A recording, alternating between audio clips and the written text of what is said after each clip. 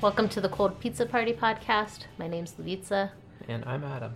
And this is a little podcast we make about politics and TV.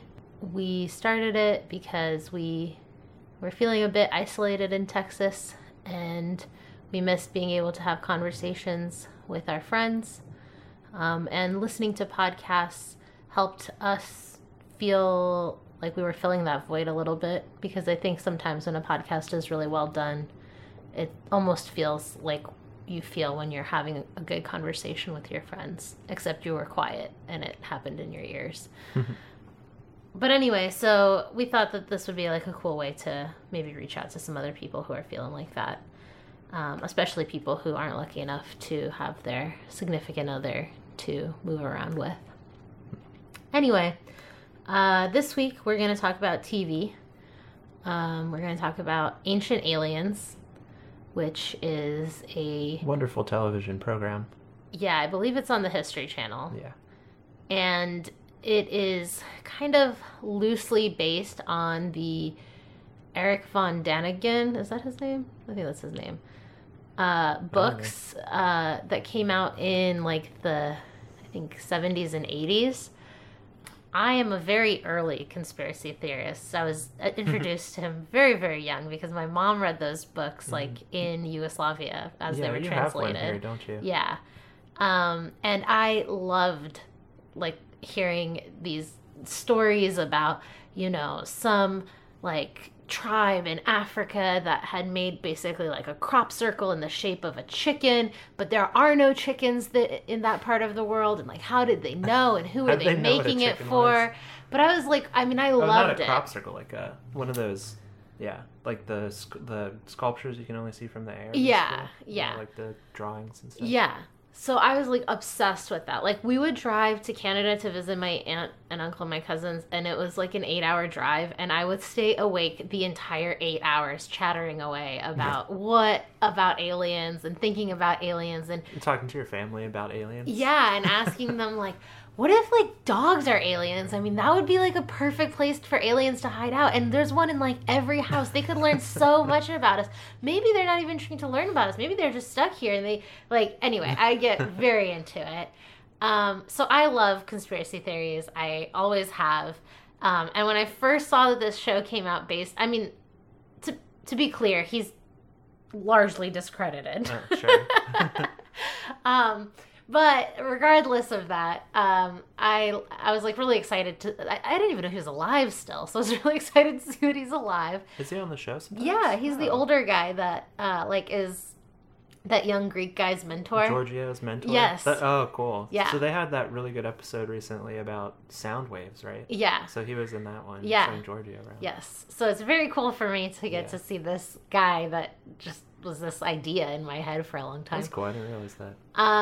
But I've always been into conspiracy theories, but mostly just through TV shows. Oh yeah. Yeah. Like and also X-Files and stuff. No, more like the daytime shows like this, you know, like daytime little documentaries on TLC or whatever about Roswell and stuff like that. Oh, okay, gotcha. And also through, what's it called? Coast to Coast. Oh yeah. Yeah, my parents told me about Coast to Coast at a pretty young age for some reason. And which is not good. It's like scary. Yeah, I didn't like know about Coast to Coast until like fairly recently when I think you told me about it, and then I got like obsessed with listening to it for a little while. Sorry, that's a big Texan truck. Yeah. Okay, so I love conspiracy theories, and I was really pumped to watch this show. And we've watched, I think, quite a few Ancient Aliens. And we've also watched Action Bronson watching Ancient Aliens. Yeah. Journey Through the Stars, I think they call it. Incredible. Highly recommend. But as I was watching these shows, I noticed like some particular things that I felt like kept cropping up again and again. Some issues that I had with the show. Like they always say, could it be? Yes, whatever? That's one of the things I want to get to. Yeah. But I wanted to start with, okay, so before we kind of get into the criticism or even into talking about more specifics, I think we talked on a previous podcast about kind of just in general conspiracy theories a little bit. And I was thinking, like, for me, the way that I kind of understand conspiracy theories and their function, like, in our modern world, is that they're a little bit like, you know, ancient people sitting around a campfire telling each other stories to explain things that are either too complicated for them to understand, or that maybe get at some greater truth about their lives or their society or whatever. Or like myths do that too, like Greek myths, you know, like if you think about like, why do we have the seasons? Well, Hades took Persephone, right? Is it Persephone, I think, underground? Yeah. That's right. And her mother was so heartbroken that she, you know, for the half the year that she's in Hades with, or whatever, in the underworld, we have winter. And then when she comes back, we have spring and summer, right? Yeah. That's when things come to life. And the rest of the time things are dead because she's in the underworld where the dead are, right? So, yeah, I think it's Persephone. Is that also the one that Orpheus goes after? See, I know like little things about Greek myths, and then I can't. It doesn't matter. The point is just that it explains I'm more into something. Norse myths. I'm more into like snakes swallowing the earth and things like that. Okay, but the whole point of those stories too is that they convey some greater truth, right? Like, whether it's about, you know, the seasons, and we don't understand how the seasons happen, but here's a story to tell ourselves how it happens. And it's not just like the literal aspects of the story that provide meaning either. Like in Norse myths, that's the what idea I mean. that soldiers die and go to Valhalla just tells you how important to this culture war is. Exactly. And being the right type of soldier. Exactly. And like the idea that the gods are going to wage this war, Ragnarok, and we're going to have a role in it. Yeah. Again, it shows that they have this concept of war as being like constant and valiant and important and just integral. Like even when you die, you don't get away from war, you know. And I mean, if you think about it, like we don't have like folk tales anymore or fairy tale. Like we don't have new ones that we tell, right? Instead, I think we have this. Ancient alien researchers and ufologists. Well, I mean, I think conspiracy theories in general, and New Age spirituality. Yeah, and I think, you know, in a lot of cases Paranormal investigators. Yeah, okay. Anyway, so... I always loved the paranormal investigator shows the most when I was a kid, and I don't really care to watch the stuff about ghosts now, but I loved when they would just, like, take microphones into a haunted house. Yeah. And then they'd play back the noise and, like, listen for little patterns in the noise. Yeah. Yeah. I think even as a kid, I just thought that was funny. Yeah. I mean, I think that, though, in general, whether it is paranormal investigators or ancient alien theorists or whoever, they're essentially serving a purpose of, like, creating these new stories about us and the world around us that aren't, if you take them literally, like, not particularly useful, but if you kind of look at them more broadly, I think can be quite interesting and tell us about ourselves. So, like, for example, like the Illuminati, you know? I mean, just the idea that there's this group of powerful people who have crazy parties and gatherings that you're not invited to. It's like, yeah there are. Like, I think it was the Washington Post or the New York Times just published a story about a party that was held by, like the great-granddaughter or granddaughter of the person who started the Washington Post, or who was the publisher of the Washington Post, and, you know, Ivanka Trump and Jared Kushner were there, as was Chuck Schumer, as were Soros and the Koch brothers. I mean, there is a party of important, powerful people that you're not invited to. And they are making decisions without you, you know, in ways that you will never, we all know we're never going to have that type of power or even get close to it. We can't even see where that party was. They published the guest list, like, oh my goodness, just the fact that we have the guest list is a get for us, you know, small people. I guess one of the reasons Alex Jones became big is he got that footage of Bohemian Grove. Oh, really? That was him, I guess, or his team. Okay. And a big aspect of those stories is that, like, some crazy sexual thing is going on at those parties. Yeah. Which kind of helps explain why the alt-right is obsessed with, like, traditional sexuality and stuff. Oh, that's because interesting. You can't ignore that so much of this alt-right movement comes out of Alex Jones and Absolutely. Conspiracy theories about the Illuminati. Yeah. And plays into this, trend in American life of like Protestantism. Yeah. You know. So I think besides like telling us about ourselves and our society, one of the other things, although I think this still goes to that, but one of the other things that, myths and folklore and legends and stuff tell, it's like about God, basically, right? And like God's role, except I think like in our modern times, like we've already done a podcast called We're All Atheists, because I really think that technically everyone is. Nobody can sustain the belief in God in some ways. Yeah. Because even the Christians are obsessed with finding evidence for God. It's not enough for them just to have faith and believe it. They need to tell you, here's the historical evidence for Noah's Ark. Yeah. Oh, we found the Turin Shroud or whatever, like... How is that being... We found... And one of the favorite conspiracy theories is, finding the Holy Grail, right? Yeah. Or the Ark of the Covenant. Or the Ark of the Covenant. The Nazis had it. Where did it go? Right, what happened? Yeah. Was it alien technology? Yes. That's what I've supplants. Seen one, Ancient Aliens, about that. A lot of these ancient aliens, and more so on Coast to Coast, these people have all these theories that connect the Bible to aliens. Absolutely. To make it like God sent aliens here and Jesus was an alien. And... Yeah. Yeah, I listened to an entire Coast to Coast episode with a guy who was a pastor, who is still a pastor, but also like absolutely believes that the Bible is a secret text about ancient aliens coming to visit us. It's a really powerful way to sustain your belief in this age where we know about space travel. Exactly.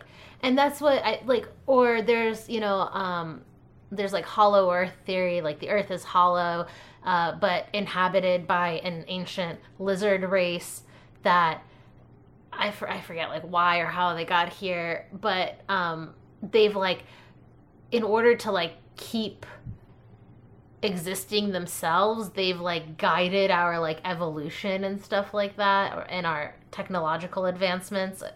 And that is just clearly replacing a god who watches over us with a ancient lizard race inside the earth that watches over or under us, perhaps. If you haven't watched Ancient Aliens, you might not realize, but like all of these ancient alien theorists are super optimistic about the idea that aliens are guiding human development and human history, and maybe we even have alien DNA. So that's again the Christian thing of like, we're made of the divine. Yeah. Like we're made of mud, but we have the spark of the divine. Yeah. Like we have this tiny bit of alien jizz in our DNA, and that makes us a greater race than the other animals that roam this earth. Totally. Yeah.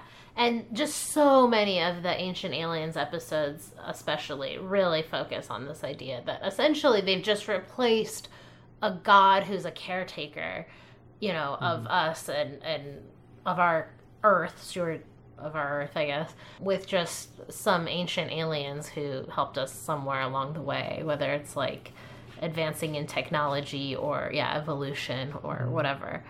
So I think that that's in general what conspiracy theories, like their function in our modern society. And then I think going off of that, obviously the other thing that the kind of other itch that they scratch is this desire to actually believe in something bigger, even though it's hard to sustain that belief, like we're saying, in our modern society.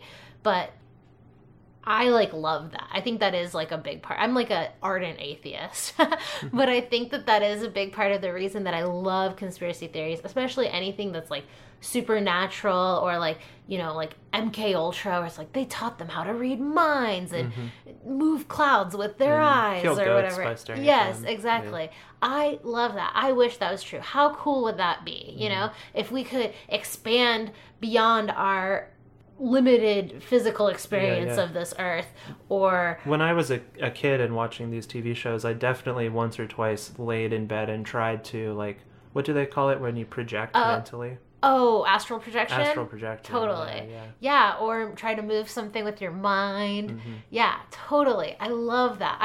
No one wants it to be more true than me, whether it's about like ghosts or like some magical special object that has secret powers, or like the Ark of the Covenant or whatever, or, ancient aliens or current aliens or whatever. I would love to see a flying saucer. I would love to see any unidentified flying object, even if it turns out it's from like our military, that would be cool. Which is why, though, then I have like a super high standard for what I think is like credible, I guess, and why I find Ancient Aliens, the TV show, particularly irksome and upsetting and very worrisome. Okay. You like it. I love it, but I also get very worried because I like it because I like talk back to it. You know what I mean? But I think, or at least in my head especially, sometimes out loud too. But I think I worry about someone who is by themselves or older or hasn't necessarily heard of this stuff before and is having it beamed into their house as if it's coming from the History Channel, as if it's some kind of inarguable fact, like that World War II happened. So I worry about some of these researchers and ufologists and stuff, like especially when we get really into this stuff and binge on like Coast to Coast a little bit or something. At some point I'll just start feeling like really depressed. That Me too. What is the human condition? That there are thousands of people in this country like wasting all of their intellectual ability on this, completely pointless stuff. And it's like, what makes it even more frustrating is that every single person in this world has to have a different idea than everybody else and contradicts everybody else's idea and wants to disprove everybody else. You're skipping ahead a little bit, but to what I wanted to talk about, to how this podcast would go if I were doing it by myself.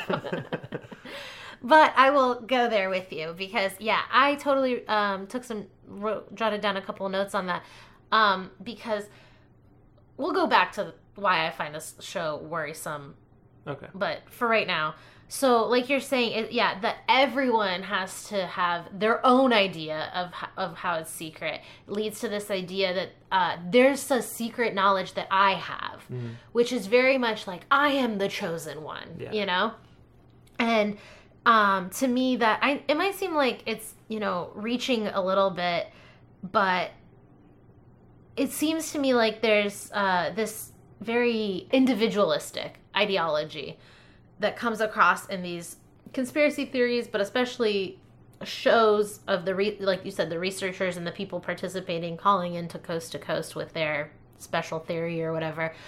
It's very individualistic, and it has this really fucked up theory of change that's just like, if I give you here's this one weird trick to changing the world, all right? Here's this, if you just knew this one fact that I know, everything would change, which is a really crazy theory of change, but it's also so individualistic because it just suggests it's up to you as one person to change everything versus everyone working collectively together to make the world a better place. And on top of that, it is what you're talking about, where there's a bunch of people like individually digging for ancient alien theories or whatever that are gonna crack the case wide open, as opposed to like worrying about real conspiracies that are confirmed. Like, we know that the NSA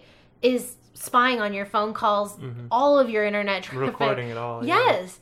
Right? That's confirmed. We know that the CIA and FBI infiltrate protest groups of all kinds. Yes. Left to right. Yes. Confirmed. That they're like, that the FBI is essentially like tricking, like autistic Muslims into confessing that they're terrorists, right? Like, we know that like, the president has a kill list that he signs off on personally, that he's extrajudicially murdered Americans, like, we know that this stuff has happened. These are real life conspiracy theories that require collective effort to change what's happening. The bit of knowledge, that individual that has that special knowledge, like Edward Snowden, he dropped it. But guess what? Just dropping one special bit of knowledge on people that's not going to trigger change. That disclosure, that's the word they love to use, Right. is not going to trigger change on its own,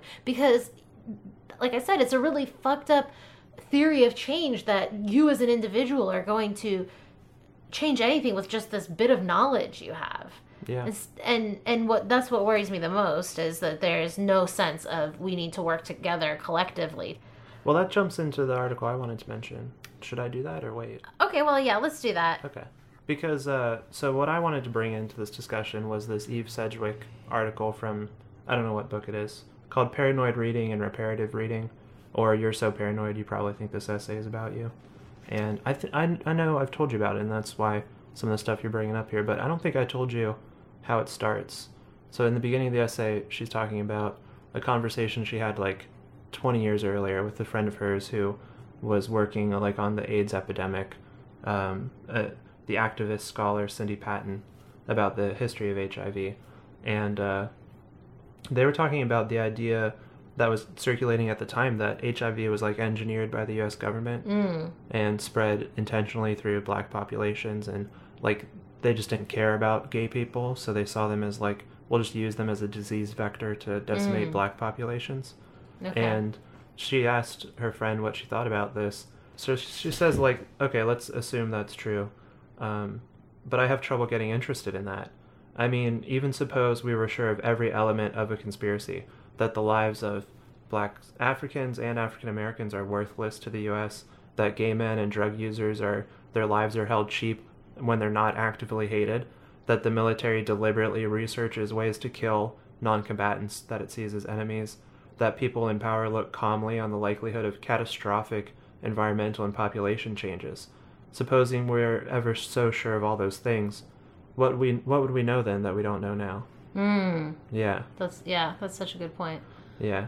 So she, like, this is a quote that stuck in Eve Sedgwick's mind for a long time, and 20 some years later, in 2006 or so, she published this article where she talks about the concept of paranoid reading, and that the main thing that we took away from it was this emphasis on disclosure. Right. Yeah. So she has like a few different bullet points of what paranoid reading is here, but one of them is that paranoia places its faith in exposure. She says, well, I'll step back a little bit to summarize it a bit more first, but, interrupt me if I'm taking up too much time or whatever. No, you're fine. Okay, so she says that her friend Patton's response to me seemed to open up a space for moving from the rather fixed question, is a particular piece of knowledge true, and how can we know, to the further question, what does knowledge do? Right? Yeah. So, like, what does a particular conspiracy do is, like, a really interesting question. Like, so we heard the person on Mysterious Radio podcast who, this is one of our favorite conspiracies that we've heard recently. Like, she thinks the Mandela effect is real. Oh, yeah. And it shows that we've transitioned from, like, one reality into a different reality. Yeah.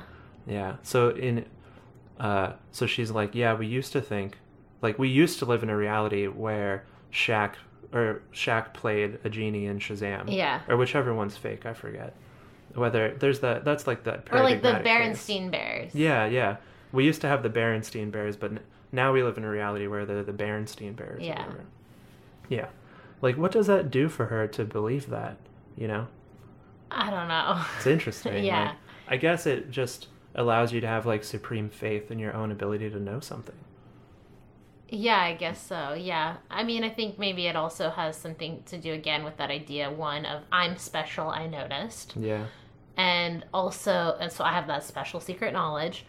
And also, I think it might have something to do, again, with that idea of wanting to believe that there's something bigger than the things that we can experience with our,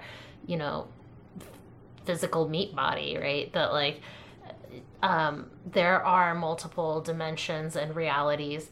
And, if you just try hard enough or pay enough attention or let,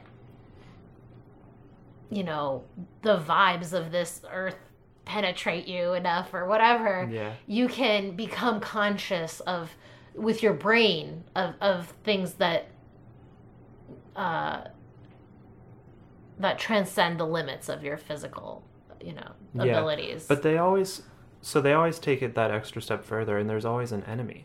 Yeah, that's true. a big part of what Sedgwick is talking about here. Like, yeah, I think CERN is the enemy in the Mandela effect. Yeah, totally. And one of the things she said on that podcast was, oh, they used to say our solar system is located in the, whatever galaxy, but now they say it's in the so-and-so galaxy. So who moved it? Yeah. Right? There's always like an enemy. And there's like another aspect that Sedgwick outlines of paranoid thinking is that it's a strong theory, which means it has a really wide generality, like a broad scope.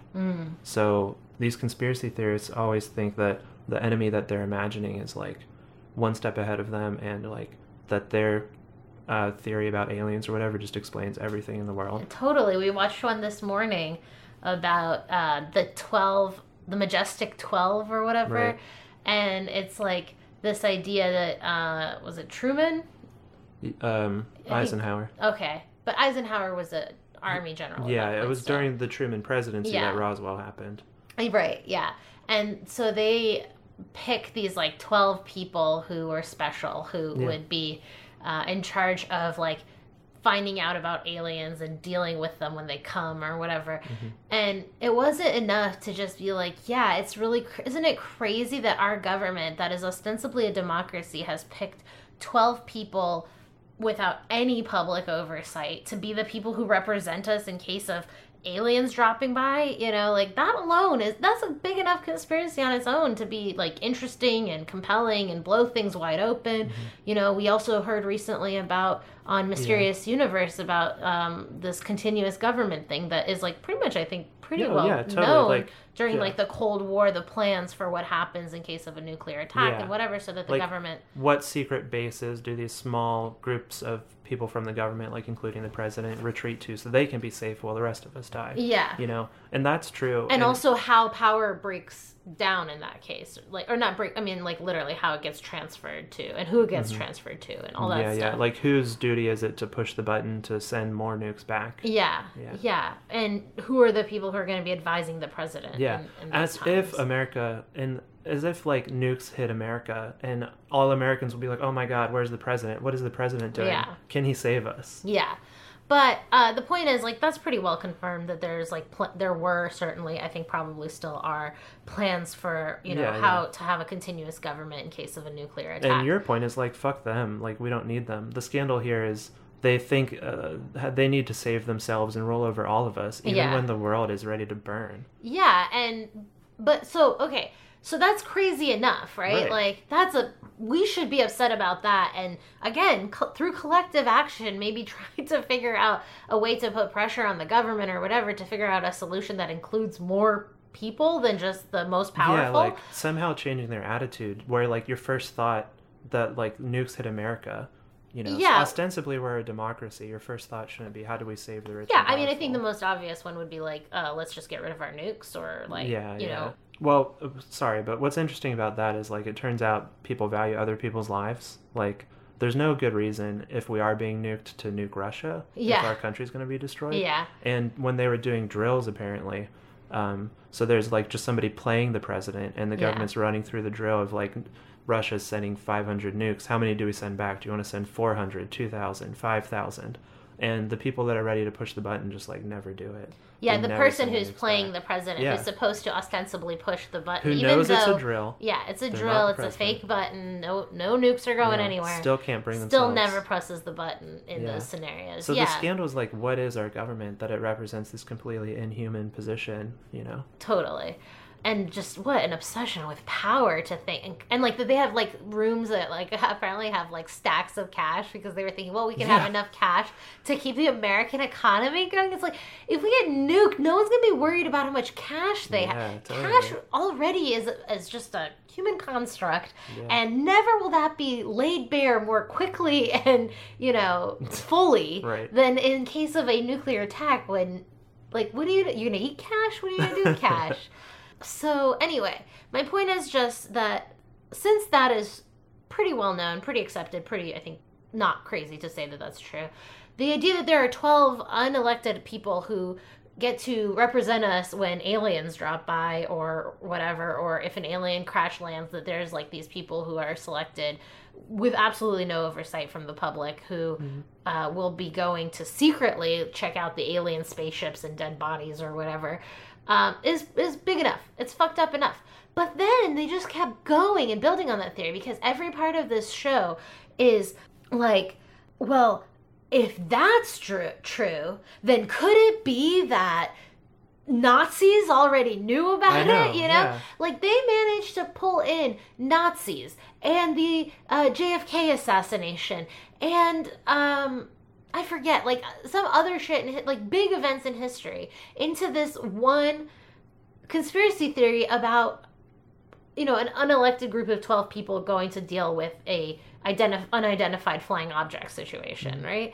So that idea that you're saying, like, you're looking at a conspiracy theory because it's not just that everyone's one step ahead of you, but that everything's connected and vast, and it's like just this morning when we were just watching one to like warm up in preparation for this, we had a perfect example of that, The Illuminati is the paradigmatic conspiracy theory in that case, because that is the whole conspiracy theory. There's a secret group that runs everything. Yeah, and they're responsible for everything from, JFK to Watergate to whatever. And so there's like there's 5 aspects of paranoia reading, or paranoid method, according to Eve Sedgwick. So the first one, which is super important, she doesn't talk about conspiracy theories here, to be clear. Her goal is actually to correct like excesses in critical theory and philosophy, because she's criticizing like this hermeneutics of suspicion, which is something that it's like a phrase somebody came up with that it became really popular, and it just cemented the idea that everybody who was doing this philosophical work, that we just need to like criticize everything in this like paranoid reading style that she's talking about. So like, for example, she talks about Judith Butler's what's it called? Gender Outlaw? No, that's not Butler. Oh. Gender, oh man. I have it here. I know, we have it. Gender Trouble. Yeah. And like she says, okay, like Judith Butler did this a long time ago. She doesn't agree with everything in there. But basically, Gender Trouble like concludes by saying, queerness is going to revolutionize the world by just making it clear that gender is performative. Right. So like drag queens are going to basically, solve misogyny in a way, because they will demonstrate that gender is performative. Right. So there's this faith in disclosure. Yeah, totally. That's really interesting. Yeah. And the second one that I mentioned was strong theory. That conspiracy theory like encompasses everything. But part of the reason that it's a strong theory is that it's tied to the sense of humiliation. So paranoid reading is always, that's why she stresses that it's all about an enemy. Because it's humiliating that they're doing this to us, right? And so like her first bullet point, those are like the last two. Her first bullet point is that paranoia is anticipatory. It's afraid of surprise, and it seeks to eliminate surprises. Right. And to do that, you have to anticipate what your enemy is going to do, right? So her second bullet point becomes that paranoia is reflexive and mimetic. So you have to have this willingness to like become your enemy enough that you can imagine what they're going to do. Right. Yeah.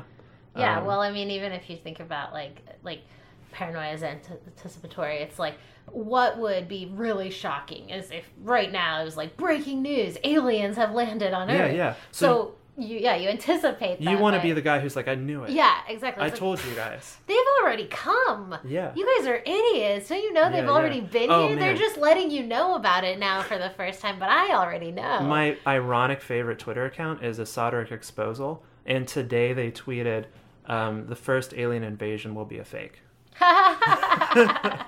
Yeah, because that's how on top of things they are. Yeah.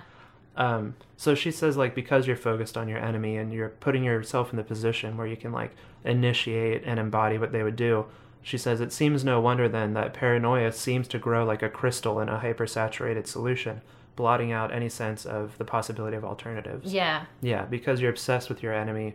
You're imagining every possible thing they could do. And that's how paranoia becomes a strong theory. Totally. Because you're so obsessed with your humiliation and trying to anticipate it that, it becomes like all-encompassing. Yeah. And the only other one I didn't mention is it's a theory of negative affects. Okay. I'm not like really well read on what affect theory is, But basically it's so focused on anticipating humiliation that the only room left for a positive affect is like as a shield it promises against humiliation, as she puts it. Okay. So what does that mean? I don't know, because I'm not really into affect theory. But basically it's positive versus negative in a general sense. I don't know. But, okay. Yeah, it's like a psychology thing. It's like a philosophy psychology thing. Okay, I don't know anything about it. So. But basically you're focused on like the most negative aspects of psychology. And the only room for positive psychology is this idea that like you can protect yourself by anticipating everything that will come at you. Gotcha. Okay. Yeah. And that's where the faith in disclosure comes, sort of, is after that. She says, paranoia, for all its vaunted suspicion, acts as though its work would be accomplished if only it could finally, this time, somehow get its story truly known. Yeah. And then she says that a fully initiated listener could still remain indifferent or inimical, or might have no help to offer, is hardly treated as a possibility. Yeah. Yeah. So like Gender Trouble thought, here's like the working of gender laid bare. Mm-hmm. And it had some impact, like it's very influential, but most Americans don't know what it means and don't have any interest in. And even with like, let's say queer liberation, gender still functions the same way. Like, sexism still functions the same way. It's still performed the same way even. Mm-hmm. I mean, just because we're aware now that there are other ways of being a part of. Yeah, like there's a thing, it like lays out the dichotomy of like fighting for representation versus fighting for like material gains, doesn't it? Yeah, totally. Yeah, so maybe we could bring that up a different time when we want to differentiate left and liberal again.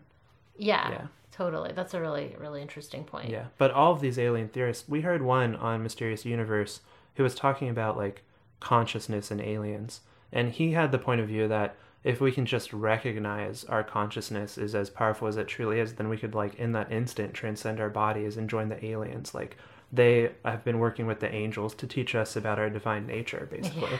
Yeah. And if everybody knew what I knew, then we could leave our bodies and leave Earth and join the heavens, basically. I guess the thing that I wanted to talk about when I was saying this thing that worries me the most about ancient aliens kind of can piggyback off of this idea of what you were talking about, suspicion. What did you say? Well, it's all about suspicion. So like the hermeneutics of suspicion was just a critical theory tactic of kind of not trusting what anybody says at face value and digging into like, why are they saying this or why are they believing this? Okay. Which is what we're doing too, but... Yeah, well, I mean, I would be less worried, I guess, if that's what I thought ancient aliens was doing. No. But I feel like it's kind of, the problem is like the opposite. Oh, this is paranoia, for all its vaunted suspicion, acts as though its work would be accomplished if only it could finally, this time, somehow get its story truly known. And I think vaunted suspicion especially, that's a great phrase, because it's like... It's not truly suspicious. Yeah. It's like performed suspicion or something. It's like they convince themselves that, I'm so skeptical of the government that I've uncovered this, majestic 12 conspiracy that the government has or whatever. But at the same time, there's no questioning of like we talked about, like, well, what does that mean? That means ultimately, though, that I believe in a like all-powerful government that can talk to aliens and handle a situation where aliens come to Earth and get them to come to only talk to us at undisclosed locations and military bases, and would be able to talk to aliens at all and whatever. Yeah. Like, there's so much faith in our government underlying this vaunted suspicion of our government, right? Well, what's funny, too, is, like, the government seems to have that same problem. Because the way we were interpreting these Majestic 12 documents is the same way about the thing we mentioned on Mysterious Universe, like the secret government bases. So they drew up all these plans for what to do in this scenario. Yeah. And it seems like this is just another plan of what to do if alien contact is made. And in the document, they're like, we assume that the aliens will make, like, the president the point of contact, right? Yeah. How? Or, like how it wasn't even the president. It was, like, military officials. These 12 people will be, like, But it was clearly talking, like, in case of, if this happened, this is what we're going to do. And we're going to meet either at military bases or, like, obscure to be chosen, locations that like basically where there's no other people, right? Yeah. But they put all this faith into their plan and like lack all imagination to think of what this situation would really be like. How would aliens... Yeah, how would they even know who we expect them to contact when they show up? How would they transmit their demands to us? Like, let alone how would we get them to talk to the president? Right? Yeah. How would they know who the president is? Yeah. So then what worries me is that because you think you're being suspicious, or skeptical, you then drop all skepticism in these as a conspiracy person. Yeah. And then you start to believe everything, like we talked about, like the strong theory. Yeah. And then especially this show really, like, because, okay, like one of the reasons that I think like all religion is bad equally, regardless of which one you particularly subscribe to, is because I think it teaches especially like young, like children, really faulty logic and reasoning. And like it basically rewards you for believing in things when there's no evidence, right? That's the whole point of faith, and teaching people that they're somehow going to be rewarded for really illogical, weird thinking like that is like very worrisome to me, especially because it makes it really easy for someone who doesn't believe in your faith to completely take advantage of you if they can kind of... Well, I mean, it does. No, I'm listening. I just don't know if I agree 100%. Well, there's a lot of, like, affinity group, like, Ponzi schemes, for example. Like, Bernie Madoff was able to scam a lot of Jews because they just assume, like, well, you believe the same things as us. You're part of my faith. We're the same. And they just drop all of their skepticism. Or, like, in Utah, like, especially when it was a little bit more separate, like, in, like, the 70s and 80s and stuff, it was like really, really like hotbed for scams because people would just get like the like faith of the church elders, and then the church elders would totally be like, yeah, buy insurance from this person or whatever, give this person your money. Did I tell you about the island Larry Ellison bought and how that island came to be owned by a single person? Oh yeah, it was a Mormon missionary, like late 1800s, who went to Hawaii and worked on that island, and then he had the Mormon church send him money so he could buy up the land, but he just put it in his own name. Oh yeah. So therefore he owned the island. Yeah. So he scammed the Mormon church. Yeah. So I just see, so people who like learn to have faith in this authority figure, like the Mormon elders who tell you where to put your money, or to have faith in the religion and that God will take care of things, and of course other people who are like you, they're trustworthy because they have the same, good moral, religious, right, bones as you or whatever, that that like to me is like really like a big kind of like worry when it comes to like not all faiths, obviously not all faiths equally, but it is still like worrisome to me that you're being rewarded essentially for not being skeptical. And I think that there's really never a time when humans are particularly well served not to be at least a bit skeptical about. Yeah, I guess where I would agree, because I sort of disagree, because I feel like there's a sense in which, having faith could inoculate you against something like this, because this is so focused on like the presenting really flimsy evidence. It's like they use people's rationality against them, basically. But we listen to AFR and they do the same thing. I know, it's true, yeah. Like, we were just talking about how they're like, but we found evidence for Noah's Ark or whatever. Totally, yeah. But where I would absolutely, what I was going to say, where I would absolutely agree with you, Sedgwick has a quote where she says, the paranoia, where she's talking about, puts its faith in exposure. Paranoia is characterized by placing in practice an extraordinary stress on the efficacy of knowledge per se, knowledge in the form of exposure. That's where I would agree with what you're saying, like, because religious people put so much faith in the knowledge of God, right? Yeah. Because they believe in God, they think like certain things are right and wrong, certain people are going to be punished because they're doing wrong, and God is going to favor me because I'm Christian, so I do things the right way. Yeah. I think there's a connection there with these, an emotional or, methodological connection with the alien theorists who think that I know the truth. Yeah, absolutely. Yeah. Okay, so what worries me, like I said, is that normally, like, in a religious setting, older people teach younger people to, like, suspend skepticism, and that's how you basically indoctrinate them into the faith, right? And then you have this show where the way that they perform logic and like thinking and reasoning on this show it's almost more insidious, because it's not even telling you to outright, well, just have faith that it's pretending that it's being skeptical and scientific, but it's absolutely like the most faulty way you could ever think about anything, you know? Like, so it's like, well, how did we move these giant blocks to build the pyramids? Well, okay, here's some evidence that suggests that it was ancient aliens, because we didn't have any human technology that could make it happen.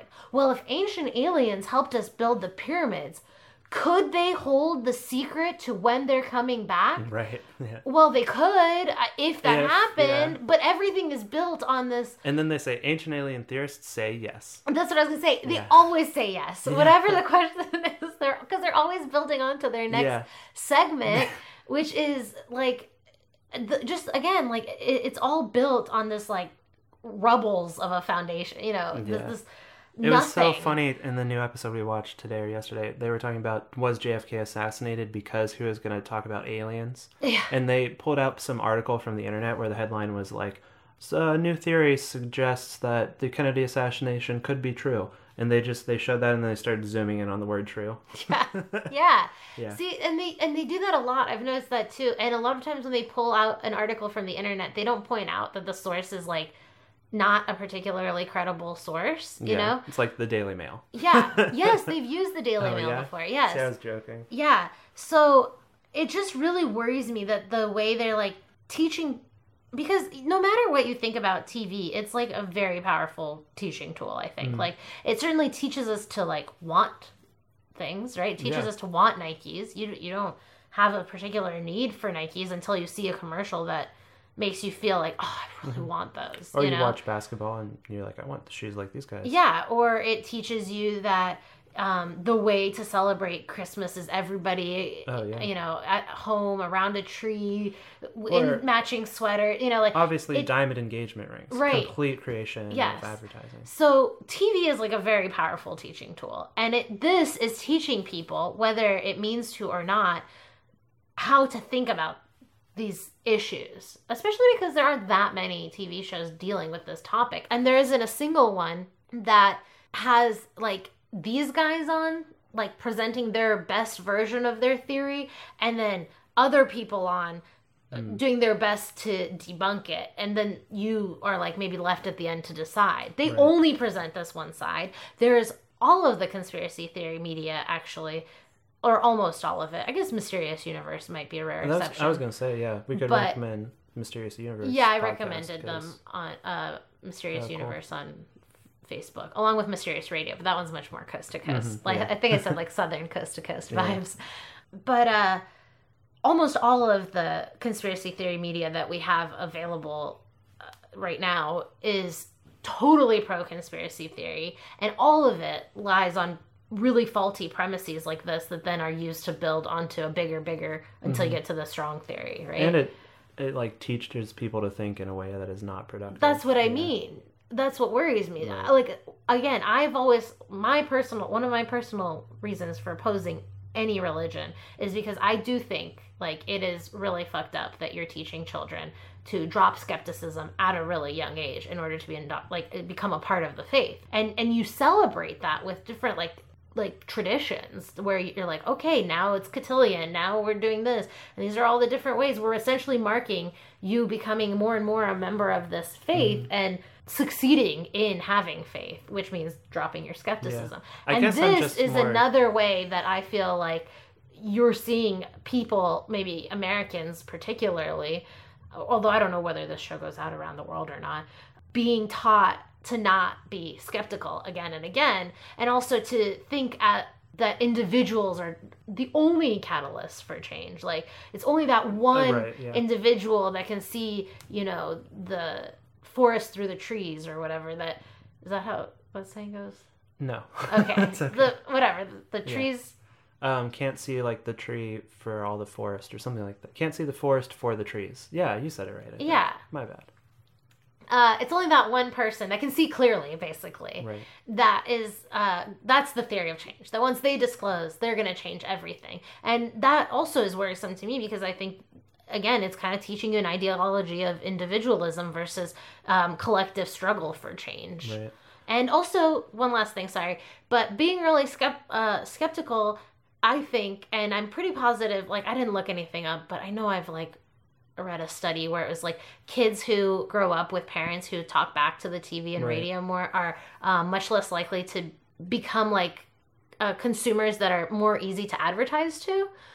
Like that's one of the ways you can essentially combat like you can teach your child to like combat constant advertising. So that also worries me that essentially we're getting a very religious cross section of America because Americans are very religious in general. And then on top of that, now we have these like conspiracy theory shows that are teaching people also to, suspend suspicion and then skepticism. And then they're being in between segments inundated with advertisements.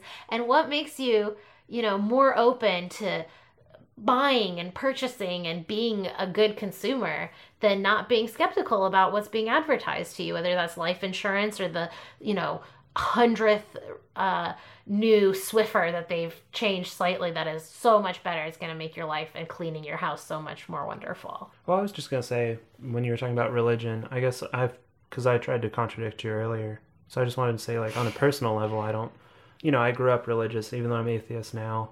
I guess, have a different perspective on it than you do.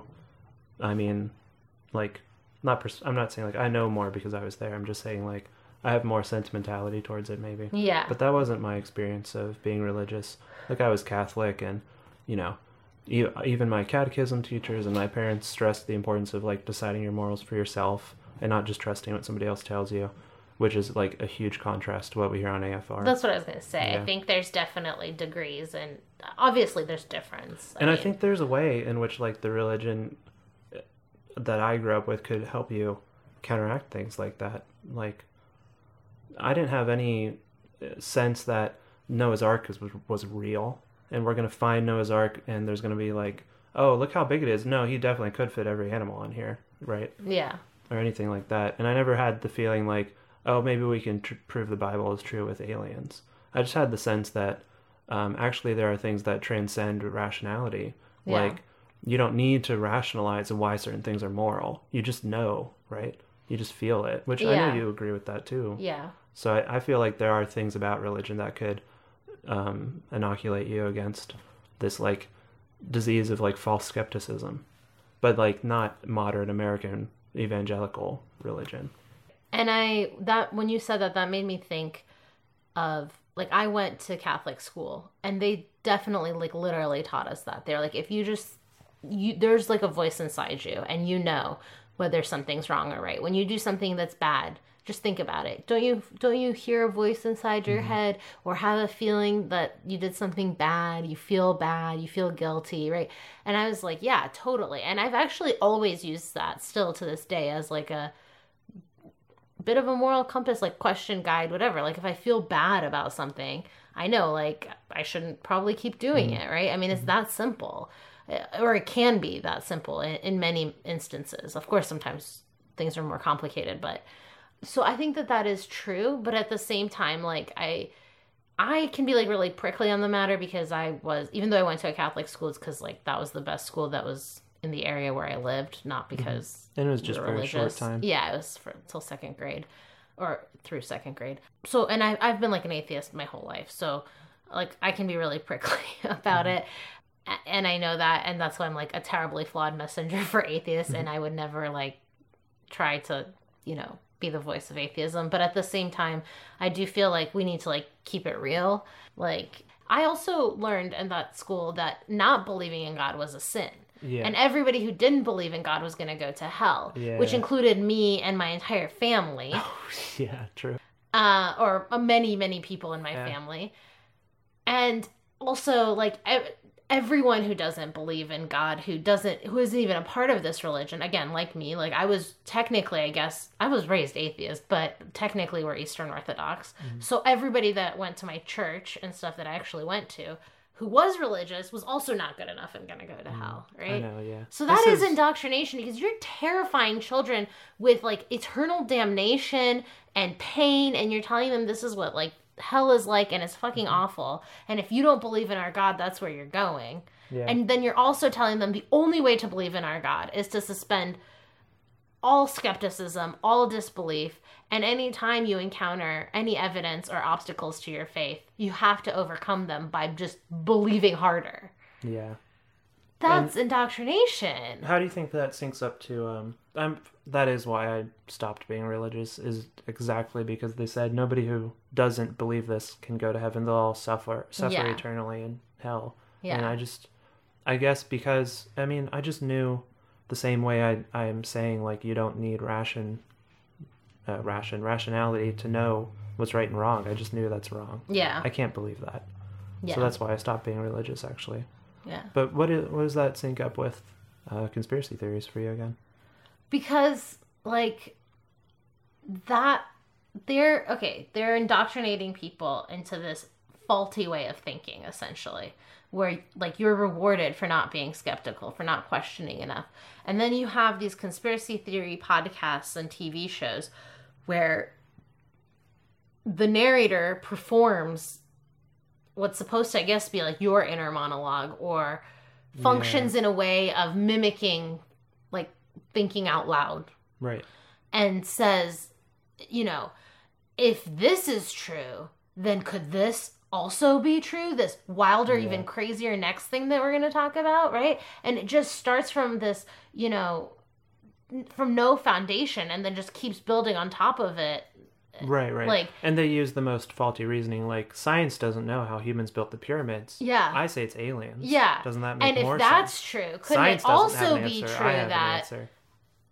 Aliens are coming back for us or whatever, right? Yeah. So it's like, well, but you haven't proven that any of this is true. And we have to go back to the beginning of this sentence or thought or whatever. Episode. Yeah, to start examining and questioning every single thing you've asserted. Mm-hmm. Just asserting more things could be true doesn't make them so, and isn't good that's not a good way to think about things or the world, or certainly to figure out if things are true or not, you know? It's a lot like when Christians say, science can't tell you how life was formed. Yeah. Right? I can. It was God. Yeah. So that to me is like that parallel where it's like both. I think religion is bad, like actively harmful for this world for many reasons. Certainly sectarian violence being right up there, But I also think it's bad in the sense that it does really prevent people from, this is going to sound harsh, but like using their brains, And that's what it feels like to me. It feels like turn off your brain and like follow me and I'll tell you what to believe in both cases, essentially. Yeah. And I was also going to say, like, you're talking about people not being skeptical enough, but that doesn't on the surface appear to be the case with these shows, right? Because it's all about being skeptical of the government and of government power. Yeah. And we've talked about, like, especially when somebody in our personal lives that we maybe like and, a friend mentions something crazy about a conspiracy theory, we always feel like we can get along better with people who are skeptical of the government, even if they believe some crazy conspiracy theory about it, than people who just completely accept, like, centrist political values or have no opinion at all. Totally. Yeah. Yeah. But like on the surface, it seems like ancient aliens and stuff, they're very skeptical of the government. They like, in their minds, the government like is secret and completely like out of reach of the average person. Right. Yeah. But I guess the answer to that is like the Sedgwick stuff I was sharing. Like, it's not really about skepticism. Yeah, and I think in a lot of cases, even with that like all-powerful government, I mean, it really is replacing their idea of God, right? Like, it's someone who is a policeman watching over you, like, even with the government stuff, it's about having an all-powerful entity watching you. Yeah. I know, like, it's weird how much a part of these conspiracy theories is the idea that the government is so capable. Yeah. Yeah. And I think that's like an ideology that runs through them that is really unexplored by any conspiracy theorist as far as I can tell.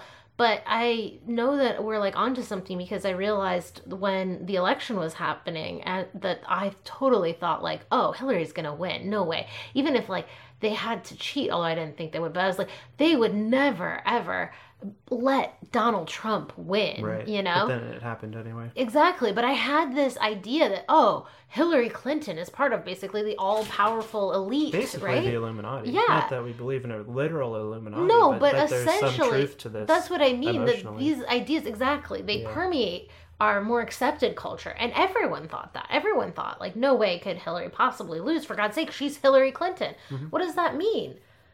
You know, in a democracy, it shouldn't really mean anything that she's, like, the wife of a former president or, you know, rich person or whatever, except that we all thought, no, she's, like, so fucking powerful. There's no way she's not gonna be in charge of the world. What basically. it means is that, like, there is some truth to these conspiracy theories, right?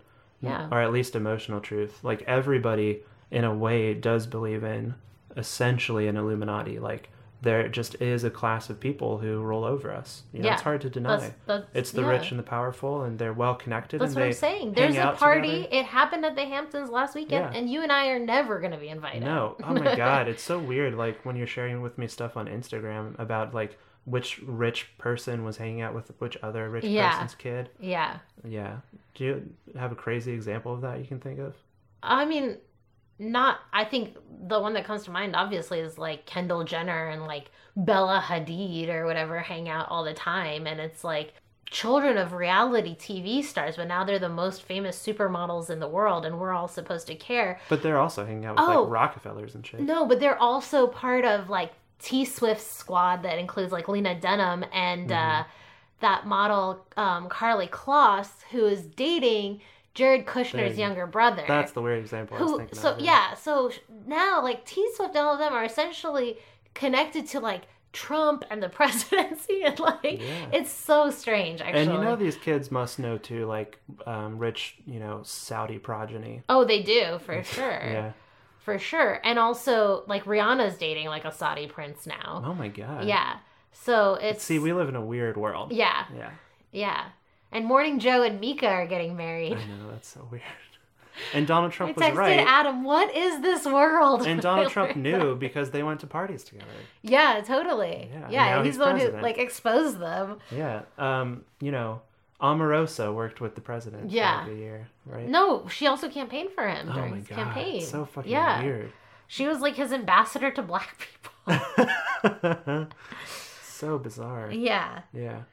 Yeah, so they obviously betray a greater truth that we can feel that is difficult to That's part of the explain. myth making, you know. It's part of the reason we need these new myths. Yeah. Although it'd be better if we could get rid of them because... well, it'd be better if we could get rid of the people there. True.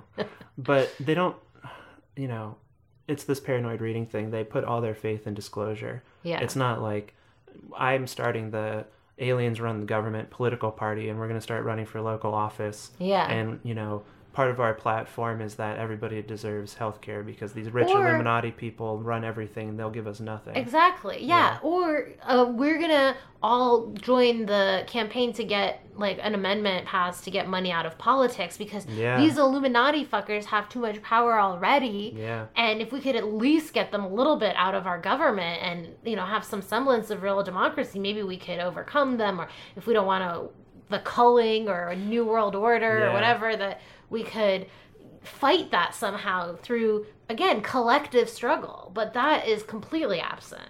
It's That's what I'm saying. I guess what I'm trying to say is I feel like there's like individualist and almost like capitalist ideology underlying a lot of this stuff, even though it's not exactly like capitalist. Woven in and not challenged. Yeah. And again, like it benefits capitalism to have these people who are, you know, individualistic. I mean, and that's what you want in a consumer, you know? Yeah. Someone who wants to identify themselves as an individual and like doesn't want to change the status quo, not really. Thinks maybe they're changing it, but you know, not in any meaningful way, and is passive and essentially open to you know. I mean, it gets back to that quote that I read from the person that spurred Eve Sedgwick's like thought on this issue, you know. let's say we know because the government spread HIV, we know that now. So now we can't deny all these things we knew already. The government doesn't care about black people or gay people or anybody in the population. They will contemplate, mass methods to just kill people if it benefits them. Yeah. We know all those things already, right? So if we have some crazy alien conspiracy that proves it's true, so what? Yeah. Yeah. It literally doesn't change anything about our material reality. No. Yeah. And it's not enough to, it won't spur any change in our material reality. Mm-hmm. But these conspiracy theories are also extremely interesting cultural artifacts because they show you what people believe if you dig into them. Totally. Just like movies from the 80s that aren't about the 80s in any way, but then you watch them and, they are telling you about, Ghostbusters, the EPA is the bad guys, I know, yeah. That's, betraying an ideology of the time. And how pervasive it was. Exactly. Yeah. Because that's not a political movie. They're not trying to make a political statement. But, of course, they are because everything's political. It's getting really hard to watch, sitcoms and comedies from, around the late 90s, early 2000s because there's so much, misogyny. A lot of misogyny and a lot of homophobia, crazy amounts of transphobia, but a lot of misogyny. Yeah. More than I think people really realized, or they just thought it was completely acceptable. Yeah, even when the movies aren't about that. No, not at all. Yeah. Or even just the way... often they're supposed to be about a dopey guy, poor guy, just trying to make it in this world. And if all these women just weren't such bitches, they would fuck him once in a while. Or even it's a poor what was that sitcom we were watching? What's his name versus the world? The British sitcom from 2004. I think Pete or something. Pete versus the world. This poor dopey guy who's kind of an asshole who's just trying to get his dick wet. Yeah. But these girls are just keep getting, they keep They're seeing that he's bitches who a won't dick. fuck him. Or even and a more nag generous him reading. all the time. They just won't let him be and live his life with his friends. Yeah. His friend's bitch fiance wants to come on their guys trip, But even in a more generous reading, he was trying to sleep with this, young environmentalist vegan, and he's trying to trick her into thinking that he's an environmentalist too, and then she finds out that he's not. And even in a generous reading, it's she's still just a place for him to stick his dick, and then she found out who he was, and it didn't work out. It's also tricking someone into fucking you is really fucked up, dude. Yeah. That's part of really the joke is that he's a bad shit. guy, but still, this woman is not a real character. Yeah. Yeah. Anyway, we're going off on a tangent. Yeah. Okay, well, to bring us back, I have 2 questions for you. One, I just thought of, which is, can you think of any conspiracy theories off the top of your head that betray a leftist ideology? Not really. I was going to say, when we were talking about a political dimension to these conspiracy theories and how they mostly lack it, sometimes they do have one, right? All these Illuminati fears kind of leak out into fear of immigrants somehow. They think that liberal elites, who are sometimes Jewish, who are running the country, are trying to import immigrants. Lizard people. Yeah, our lizard people, who are trying to import immigrants to dilute the white population. Oh, really? I haven't heard that. Yeah. I guess I stay away from the racist ones. So there is a political dimension to this stuff, but no. Yeah, but it's not... I can't think of a leftist one. There are new agey liberal ones, obviously. Aliens are teaching us a lot of these we should mention the book you have by Carl Jung about flying saucers. Mm-hmm. That's so cool and interesting. And I read it a long time ago, so I don't mostly remember it. But part of the idea is why are people, he doesn't touch on whether it's real or not in a really even-handed way, which is cool. But he's basically saying either way, even if it's real, these are still signals that signify something to people, right? Yeah. So what does it mean to people to believe in UFOs?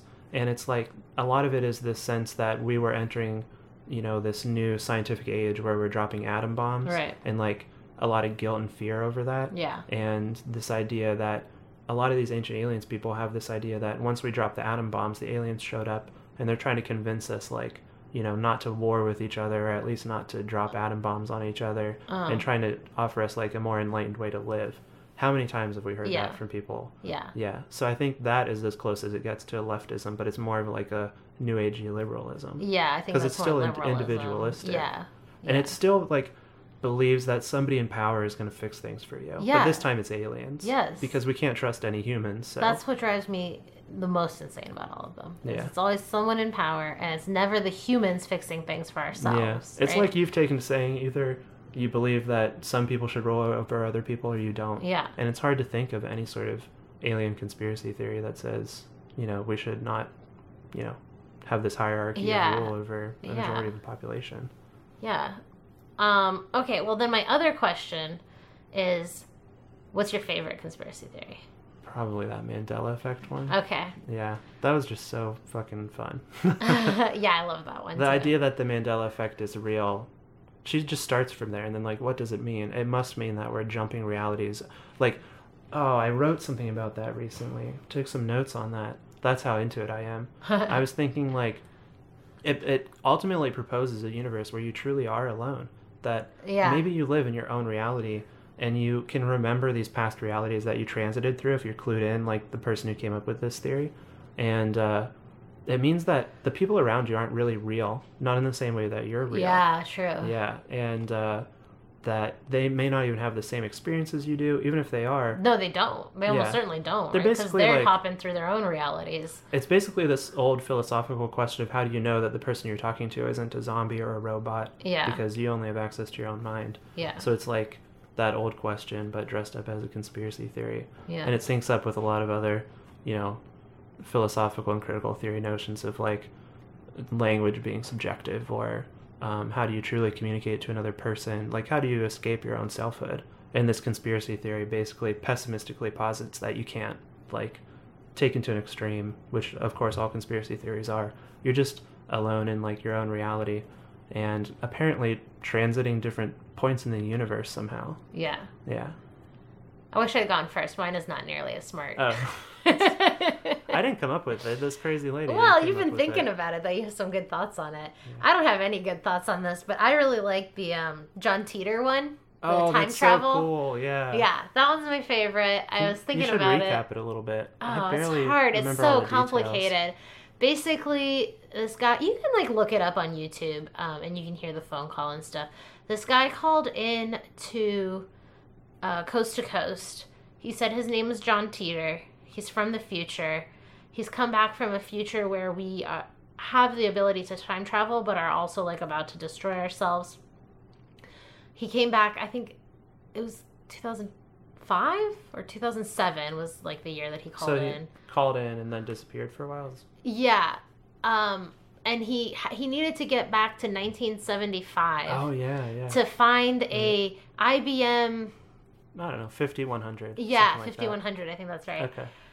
Because that's the computer he needs to fix his time machine so that he can go to a specific time where he can stop CERN. Mm-hmm. What is CERN? Center. It's it's the nuclear place where they're colliding atoms. The Hadron Collider. Yeah, it's the Hadron Collider. Yeah. Created by CERN. Yeah. Yeah. So because CERN is the one who created time travel, but is using it for evil purposes. The fear is that they're splitting up atoms to find all the component parts, right? So they found the gravitron, which is apparently a particle that gives gravity to other elements. Okay. Or maybe that's the one they haven't found yet. I think that's the one Okay. But that's the sort of thing they're trying to do. So the fear from, paranoid conspiracy theorists is they'll break time apart, create alternate universes, or maybe find a time particle and find some way to harness it. Right. Yeah. But CERN is the one in this guy's reality who created time travel. He's come back. He's going to stop CERN. I forget how. Taking over. Yeah. Yeah. And he has to get that computer. If CERN gets it first, it's everything's over. Anyway, he disappeared for a while. Then he called. Well, actually, I think the phone cut out or something. Oh yeah, the phone cut out. Yeah. Then he called back. Which was really exciting for all the listeners. Yeah. Then he came back a different time and called in and gave some more information. Mm-hmm. Then he showed up on some message boards for a little while and answered some questions about the future that seemed maybe they could be plausible. Mm-hmm. And he shared some of the plans for his time machine. with people. You can go to, like, I think it's like johnteeter.com, or if you just search John Teeter, you can see, like, all of this stuff. Anyway, it's really cool. I love it because it's almost like he like gave us a story that everyone could like experience in real time. It's almost like instead of watching a movie, you get to be in the movie, you know? And people were like chatting with him and finding, you know, the stuff online that he was posting in different places, and it was almost like a real life game movie situation. That I love the idea of actually, like, I wish I'd gotten to experience that in real life, but like in real time, but even like checking it out later is like really fun, and I think it's kind of cool because you get to almost like participate in the conspiracy. It's like a that bit. movie Paranormal, is that what it's called? We saw it in the theaters like 10 years ago, and it's like we believed it at first. Oh yeah. Until they started saying like, oh, alien. It was an ancient aliens thing. Yeah. Then they found the ancient Babylonian. They're like Sumerian aliens. Yeah, I want to say it's called like Paranormal Experience, but I know that's wrong. Paranormal Activity? Yeah, Paranormal Activity. Yeah. Yeah. It's like that, but in real life. Yeah.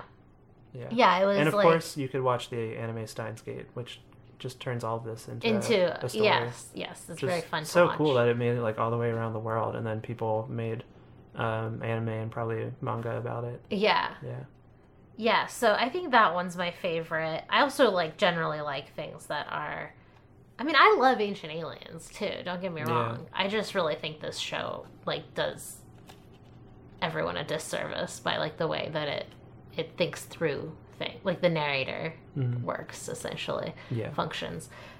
And I also really like paranormal stuff because I would love to see a ghost. I don't think they're real. I don't think it's ever going to happen. But I would really love to be proven wrong. Because it would just... Imagine what that would mean if ghosts were real. Like, we would know there's, like, an afterlife for sure. Or some kind of experience beyond death. Because right now, all we know is, like, you decay. And that's it, right? And we have no real reason to suspect that anything happens after that. You know, I mean, I think people have their own theories and would like for certain things to be true, but we don't have any evidence for any of that. You should do DMT so you can meet the little beings that live in DMT. Yes, I should. Yeah. If anyone wants to send me some. You can do it and I'll take care of it in the physical realm. But yeah, that would be so cool to meet a ghost. Also DMT, but to meet a ghost. It would be like, that would just blow like reality, like my understanding. That's like that thing you want to believe in something bigger, you know? That would blow like my experience of reality so far out of the water because it would just change what I think of everything.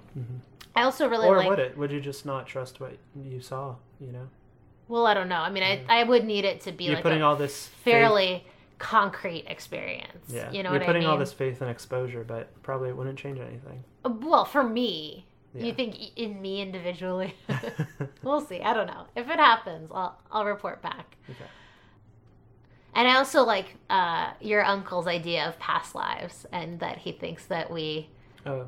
Didn't he say? He said that we've like lived multiple past lives together. Yeah.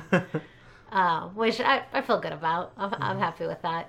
Even though it seems to bring him a lot of consternation. Not that you and I, but his own past lives, which is, you know, worrisome. But anyway, that's neither here nor there. So yeah, that's all I have, basically. It's cool. I feel like we could, if we had paused for 2 minutes, we could come up with more stuff to talk about conspiracy theories about. It's so interesting. That covers all my Eve Sedgwick notes. I would recommend that article to anybody. Unlike most critical theory stuff that I try to read because I'm pretentious and think it's cool, this one's like very readable. You can just Google Eve Sedgwick and paranoid We reading. can link to it. We'll link to it. It's very readable and very useful. Maybe we'll link to John Teeter too. Yeah. I wouldn't be surprised if we like bring this up again when we talk about politics. Yeah. And it's such a useful way to talk about conspiracy theories not actually changing anything. Yeah. Yeah. Yeah, it is. Which is another part of conspiracy theories that, I mean, we talked about it, but it's very frustrating to me. Yeah. Okay, well, I guess that's conspiracy theories and ancient aliens. That's fun. I do generally enjoy the show, and, you know, if you want to watch it, I recommend it. I just think you should, like, you know, talk back. Yeah. Maybe we'll come up with some specific conspiracy theories sometime and talk about, as Eve Sedgwick says, like, what does knowledge do? What does believing in this conspiracy theory do for you?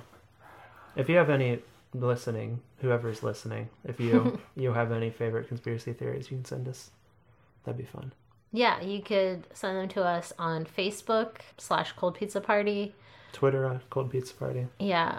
Or SoundCloud. We're also at Cold Pizza Party. Yeah. Although I don't know how you send them to us on SoundCloud. I hate when people have different names for the different social media accounts. Yeah. We're on top of ours. Yeah. Just figure it out ahead of time. Yeah. You know? Yeah. Test it. Make sure that they're all available. If it's not, pick something else.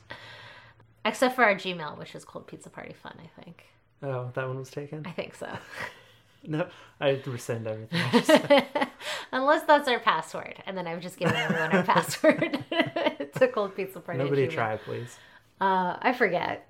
I haven't used it since I set up our SoundCloud. But anyway, just use Facebook or Twitter. That's really probably best. Okay, well, that's everything that I had to talk about. And it's Sunday night, and I want to turn the fan on because it's kind of warm in here. Yeah. So, Okay. we'll call it a night. Okay. Bye.